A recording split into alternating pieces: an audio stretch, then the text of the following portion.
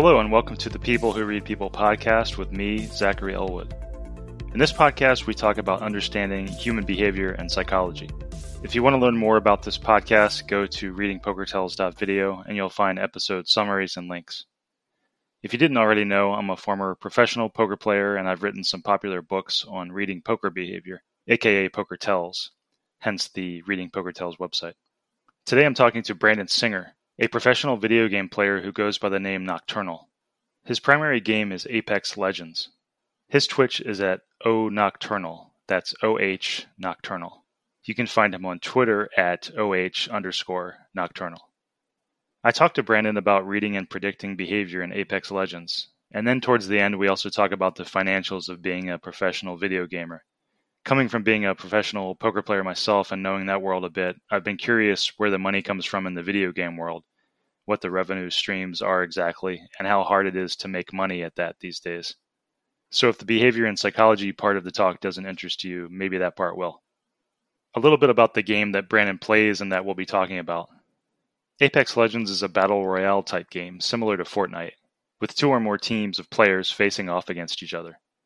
Players can choose different characters, and those characters all have unique sets of abilities and weapons.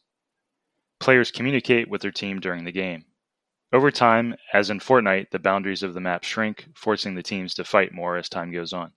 Okay, here's my talk with Brandon Singer, aka Nocturnal. Thanks for coming on, Brandon. No problem. Before we get into talking about tells and behavior in Apex Legends and other games, I just want to start out and say it can be kind of hard when talking about these kind of really real-time, very quick action games and sports, whether that's video games or sports like boxing or fencing or whatever. It can be hard to separate what are considered tells because most of the game is just so much adjusting to what the other players are doing and thinking about how they're, acting in that moment.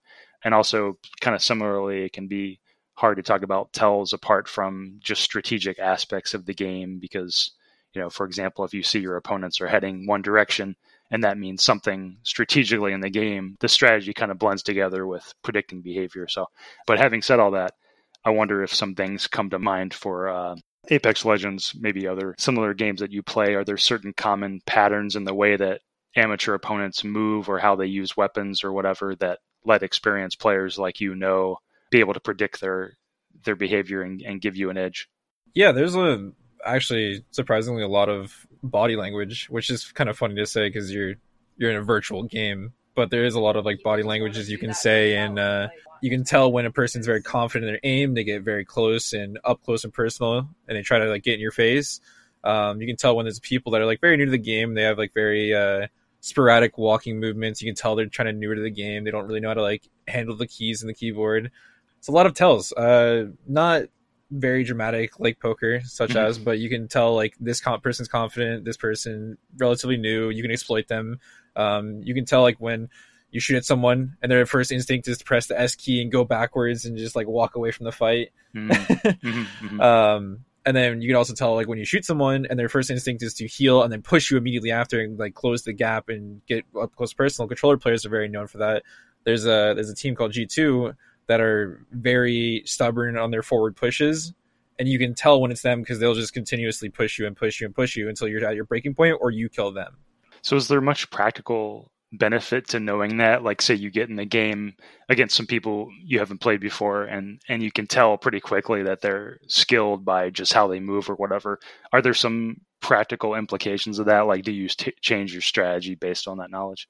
Oh, of course. If you can tell off the rip that someone's more confident, you'll adjust your brain to just be more serious instead of just being very lax and carefree. So say if you're playing public matches and you come across someone that's obviously very skilled, you're just oh, I guess I have to dial it up a bit and start to take it a little bit more seriously. Say you get a quick read that a team is pretty amateur. Are there certain things, certain chances you'll take, certain risks you'll take to end the game quicker against them that you wouldn't take versus more skilled players? Oh yeah, absolutely. Usually more confident teams will try to take the 2v3s. If their teammate gets knocked, they won't just immediately dash and run and try to play the rest of the game 2 men. So if they're just a dasher and runners, you just chase them down and try and get them out of the lobby as fast as possible. But most like confident teams, they'll still try and stand their ground and try and get their team up as much as fast as possible. So when I asked this question on Reddit in the Apex Legends subreddit, a user named Koronasuki Lifeline, he said, absolutely yes, more than aim, more than juking and movement. The thing that most tells me I'm on my A game in Apex is when I am predicting enemy actions well. When I have those days, I feel like I just know what my opponents are doing, which way they're rotating, flanking, ducking, where they are going to pop a heal. That means healing themselves in the game. Which corner they're going to camp. That's when I feel most dominant, end quote. And I'm curious, can you relate to that in your game? Is there an aspect of being in the zone when it comes to, predicting what the other players are going to do? Yeah, there's definitely a consistent predictability to certain teams, but there is just like the factors of you have to predict something's going wrong, or you just like there's a team just sitting on edge waiting for you to just cross your path, and they just try to essentially take you out of the game for free. There is a certain level to just like some teams are very concrete to their play style, but there's also just like the wild card teams that just do whatever they want that lobby and just go with the flow of their own game. So I would say there's just about 50% of predictability, and sometimes there's just a lot of wild cards. Usually the lower skill teams they generally try to play for the win, I would like to say. They won't try to be like super confident and say, hey, we're going to demolish lobby. Like, no, they're out here to win the games and try to prove themselves. But the higher tier teams are more out here to be like, oh, this lobby's not the best, so we're going to try and farm it and just take care of everyone. How often in these games do you play players that you don't know anything about? How do you get information about the other team when you don't know anything about them, and how often do you not know anything about them? There's a lot of time where you just don't know about teams. I would like to say that like the North American region is growing as like a player base. So there is like a lot of teams that I haven't seen out of the normal like 20 teams that I usually scrim with. There isn't really much researching them unless I actively would go out of their way to like watch their streams if they do stream, because people play very differently from ranked and scrims and tournaments. So there isn't much to research other than just like knowing if this player is aggressive or not. But there is a lot of new competition, which I'm excited to see, and there's a lot of like learning they have to do as to just meet up the expectations of most of the pros. One thing I was wondering when watching some of these Apex Legends videos, is there a downside to not taking the game seriously? Is there any kind of downside to the ranking to not playing your best? Yes and no. There's a fine line between like knowing your limits of like mentally. So if you're just constantly pushing yourself over and over and over again, when you're not like seeing those immediate results you expect yourself to, you're definitely going to burn out and not enjoy the game as much as you want to, and not really like pursue to chase that dream of you just wanting to be like the best player. So if you just constantly expect the highest and the highest and the highest out of you, you have these off days and you're just not going to be mentally fit. And then if you don't know how to just say, hey, this is a day where I'm just not at my best, I just need to call it, and it'll just wear on yourself as a player. But it sounds like there's not really much of there's not like you get punished much for like, losing a random match or something in your ranking. Yeah. Like if you're playing a typical just public match, no strings on the line, you're just casually having fun, just practicing your gun skill. Like you shouldn't get mad at yourself for just like, oh, you lost a fight. Just like, oh, well, you lost your fight. Could I have done better? Probably, but I'm just having a fun time. You'll now be hearing an ad. I don't endorse these ads, and I encourage you to remain skeptical of all ads. Join us each week on the Well Beyond Medicine podcast as we explore the 80% of child health impacts that occur outside the doctor's office. Listen and subscribe at nemourswellbeyond.org, where you'll hear pediatric experts, researchers, and policymakers from around the world discussing ways they are revolutionizing children's health. I'm your host, Carol Vassar. Let's go. Let's go. Well beyond medicine. Apex Legends has different types of characters that you can choose, like the Pathfinder character, and these characters have different skill sets, different weapons and such. Is there information that you can get from the characters that a team has chosen? There's like a lot of characters now, so a lot of playstyles are very unique to just teams.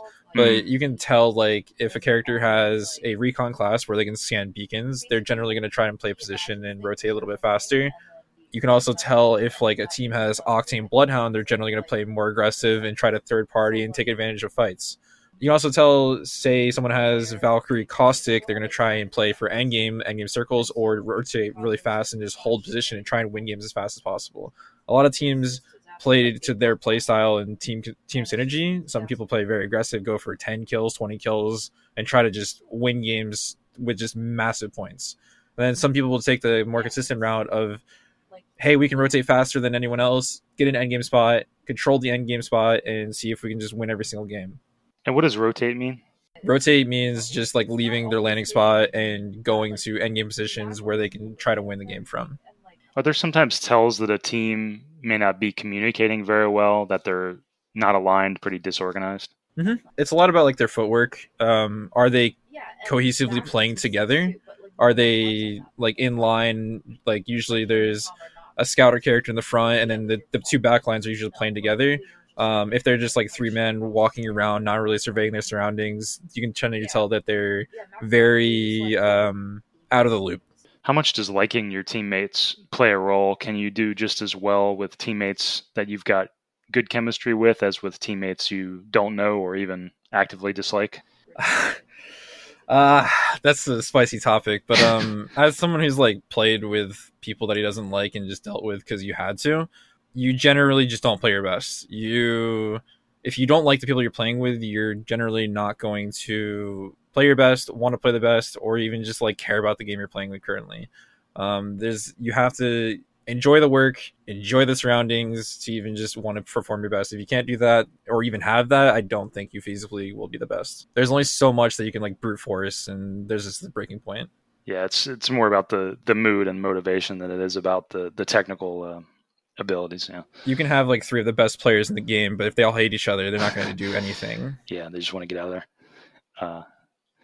Is there some secret knowledge in Apex Legends, or do you feel like it's mostly just a game of planning and how well you fight one-on-one and such? Or do you feel like there are some, tricks you learn in terms of like, oh, I've got this little secret thing that I do that not many people know, if that question makes sense? Yeah, it does make sense. There's like small like tidbits you can do that like will help you get an advantage. Like, so like a lot of like trapping teams where you just know where they rotate and you just like try to take them out. But as for the game itself, I think it's mostly just being able to adapt to any scenario matters over anything you can imagine in the game.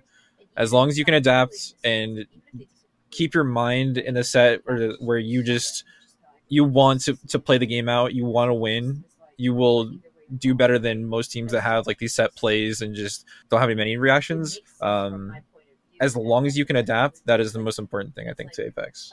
Do you feel like because I know in poker, and in a lot of games and a lot of sports, you can have the, when you first start out, you kind of have that kind of arrogance, thinking like, well, I don't need any help. And then later you realize like, well, actually, I could use a lot of help and I should have gotten help sooner. Does that come up in gaming? Yeah, honestly, I think it's always important to have someone like that can review your mistakes and have like a third person who's just like not involved with the emotions attached to the game and can just like say, hey, you guys messed up in this part, try to be next game going forward, look to do this better, and just essentially find your weak spots. Unfortunately, they can't do this in game and they have to do it in between games, so it's kind of hard to just like in the moment think of what your coach said and then try to implement it. Does tilt play a role in these games? People getting... Oh, of course. Yeah. Can you talk a little bit about the role that plays? Tilt hits in every video game. It's everyone's trying to be the best and everyone wants to be the best. And if you get frustrated, it's going to show in your gameplay. A lot of like you're going to get confused in game. You're going to get lost, not listening to your teammates, kind of do all your own things. Every game I've played professionally, semi-professionally, even casually, or just like a ranked player, has people at tilt and how they handle it. Some games handle it in a very like toxic manner, and they'll project and just essentially just berate anyone that comes in contact with them with just very vulgar and comments and stuff like that. Some people will just shut down and just say, I fucked up, it's my fault, and I'm just no longer going to talk and try and quote unquote like fix myself mid game, but it's just not possible. But yeah, there's a lot of factors in tilt in video games that just comes from people not really just having like the best mentals. Can you get a sense sometimes when you're playing opponents and they go on tilt? Can you tell like, oh, they're kind of losing their? Oh yeah, yeah. You can tell usually, like say like a tournament, for example, like the team that you expect to be really good is just bottom 15 of the leaderboard, and they're not really playing the best. You can generally think that they're going to be more frantic to do risky plays and get like higher point games to catch up to the lead. It's very easy to do in tournaments, more so to do in like public matches and ranked matches, because you don't really know the players you're playing against. But if you know the players, it's very easy to tell when they're tilted.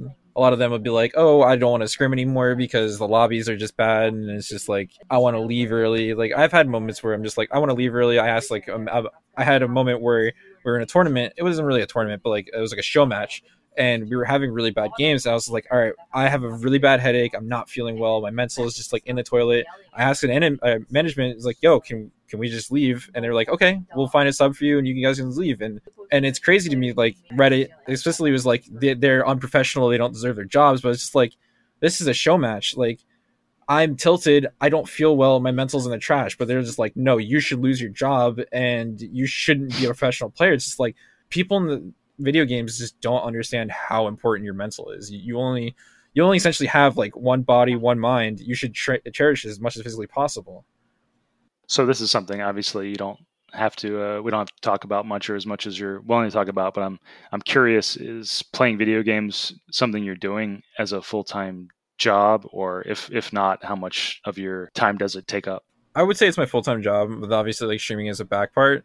I've always wanted to just be a professional player. That's all I've ever cared about. I've never really cared about like entertaining people. So the pro life has generally taken my 9 to 5, and I've strayed away from doing the ridiculous grinding hours like most people do. I think valuing your own time wisely is more important than just sitting down and head down grinding 18 hours or whatever ridiculous people do, and being reasonable with yourself. The question a lot of people have about this area is how the financials work. Like, say you want to be a professional player, like where does the income come from exactly? Most of the time it's a incorporated salary with signing to professional organizations. Some of them have I've heard very fringe cases where you have to work X amount of hours to get paid. It's not just like a raw monthly salary. Some orgs offer renegotiations where if you do well in XYZ tournaments and certain quality tournaments, you can get pay raises. If you stream better, grow your stream, grow your brand more, you can also ask for more from certain organizations. I know some of them don't really have the money to support, rapid growth, but a lot of the time there is, when you grow as a player, you can generally ask for more. And so your salary is paid by Liquid. Mm-hmm. Is that right? Correct. And what did they get out of the, what's their angle in sponsoring players? Their angle is just to grow them as players, see them grow, and just gain publicity from them. And also, most orgs will take a cut from tournament winnings, but really their end goal is just to grow the best players, have the best players, and to show off the best players. And generally, if you have bigger players and players that win more, you can garner more partnerships. Like we have Marvel, Verizon, for just through our legacy of just having award-winning teams, award-winning players, and just big faces. If you see your favorite player with this apparel from Liquid, they're going to be, oh, we're going to buy this. And it's just generally, we get publicity from you, and we also get a cut of your prize earnings. I would like to say, like, a lot of orgs generally do not profit from 99% of their players. But if their players grow to be big enough, they can earn so much publicity from them that they can make a lot of money off them. So would you say it's similar to, I don't know if you heard the concept in poker of like a stable of players that you put together, a team that you are basically staking, and you take a cut of their winnings. Is it the same concept? Yeah, exactly. Okay. And I'm curious, with the increase in popularity of gaming these days, has that made the dream of being a professional gamer harder or easier? Because it seems like it could go either way, right? Like with more people competing, it can become harder, but at the same time, there's a lot more opportunities and more competitions and things like that. Yeah, it's definitely harder and easier, because obviously if it gets more popular, there's more orgs that want to invest in players. There's more traction. There's more funding. But it's also, you have to be the outstanding player. You have to be the 1 in a million to get picked up by this org. And a lot of like pickups or people that get picked up by orgs are not generally just because they're great players. It's just because they have so much brand behind them. They have a lot of following. They have a lot of stream numbers. They have a lot of return in interest. Just because you're like the best player in the world, but if you have nothing to like return for the org, they sometimes will just not invest in you. It's a very, very hard world to just get picked up and get noticed.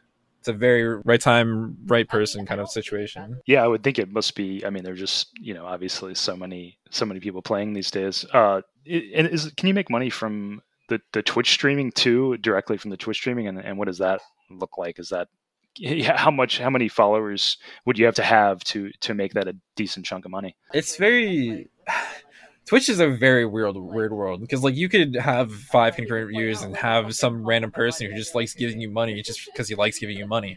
But I think like to make a consistent income of just like living, I think you need concurrent like 500 viewers and just like generous people in your chat. It's such a hard world to just say that. I think if you have 1,000 viewers consistently every single day, you are generally well off to just live a happy life. Not like for the rest of your life, but like day by day, you should be good. Are there other opportunities that I didn't mention? You've got the organizations that can, pay your salary, and then you've got the Twitch streaming. Are there other major sources of what to look for in that world? YouTube partnerships, like sponsorships, like people telling you to play their video game for money on stream. YouTube videos get you ad revenue. It's all just partnerships and content. Have you done any of those? Have people asked you to play video games for money? Yeah, I've been told to play video games for money, but it wasn't like something that I'm a person where it's just like if I don't enjoy the product, I'm not going to sell it out. I'm not going to be interested in it. And it wasn't really, even if I was going to break that moral code, it'd have to be like a decent amount of money for me to even remotely like interest to just be like, oh, this game's so great, I love it. But it's just like, no, I'm not going to do this for $500. Right. It seems like maybe there's a middle path of like saying, well, I'll play it, but I won't act enthusiastic about it. Yeah. So anything else come to mind about reading behavior that we didn't cover? Anything obvious that we missed? Not really. I think we pretty much nailed it on the head. Well, thanks for coming on, Brandon. This was an awesome talk. No problem. I appreciate it. It was a fun talk. This has been the People Who Read People podcast with me, Zach Elwood. This has been an interview of Brandon Singer, aka Nocturnal, and you can find him on Twitch at Nocturnal. One thing I realized I didn't get to was the importance of how you communicate with your team. I was reading some articles about the importance of efficient and clear language and how that can make or break a team. So I may try to interview another gamer in the near future to talk about some of those ideas. If you like games or are just interested in understanding people better, you might like checking out my books and videos on poker tells. Probably the one that applies most generally to non-poker stuff is my book, Verbal Poker Tells, which talks about common verbal language patterns that indicate certain things in poker. I've had people from many professions tell me my Poker Tells work has helped them read and understand people better in their work, and that includes professions like doctors and lawyers. You can learn more about my work at readingpokertells.com. Okay, thanks for listening. Music by Small Skies.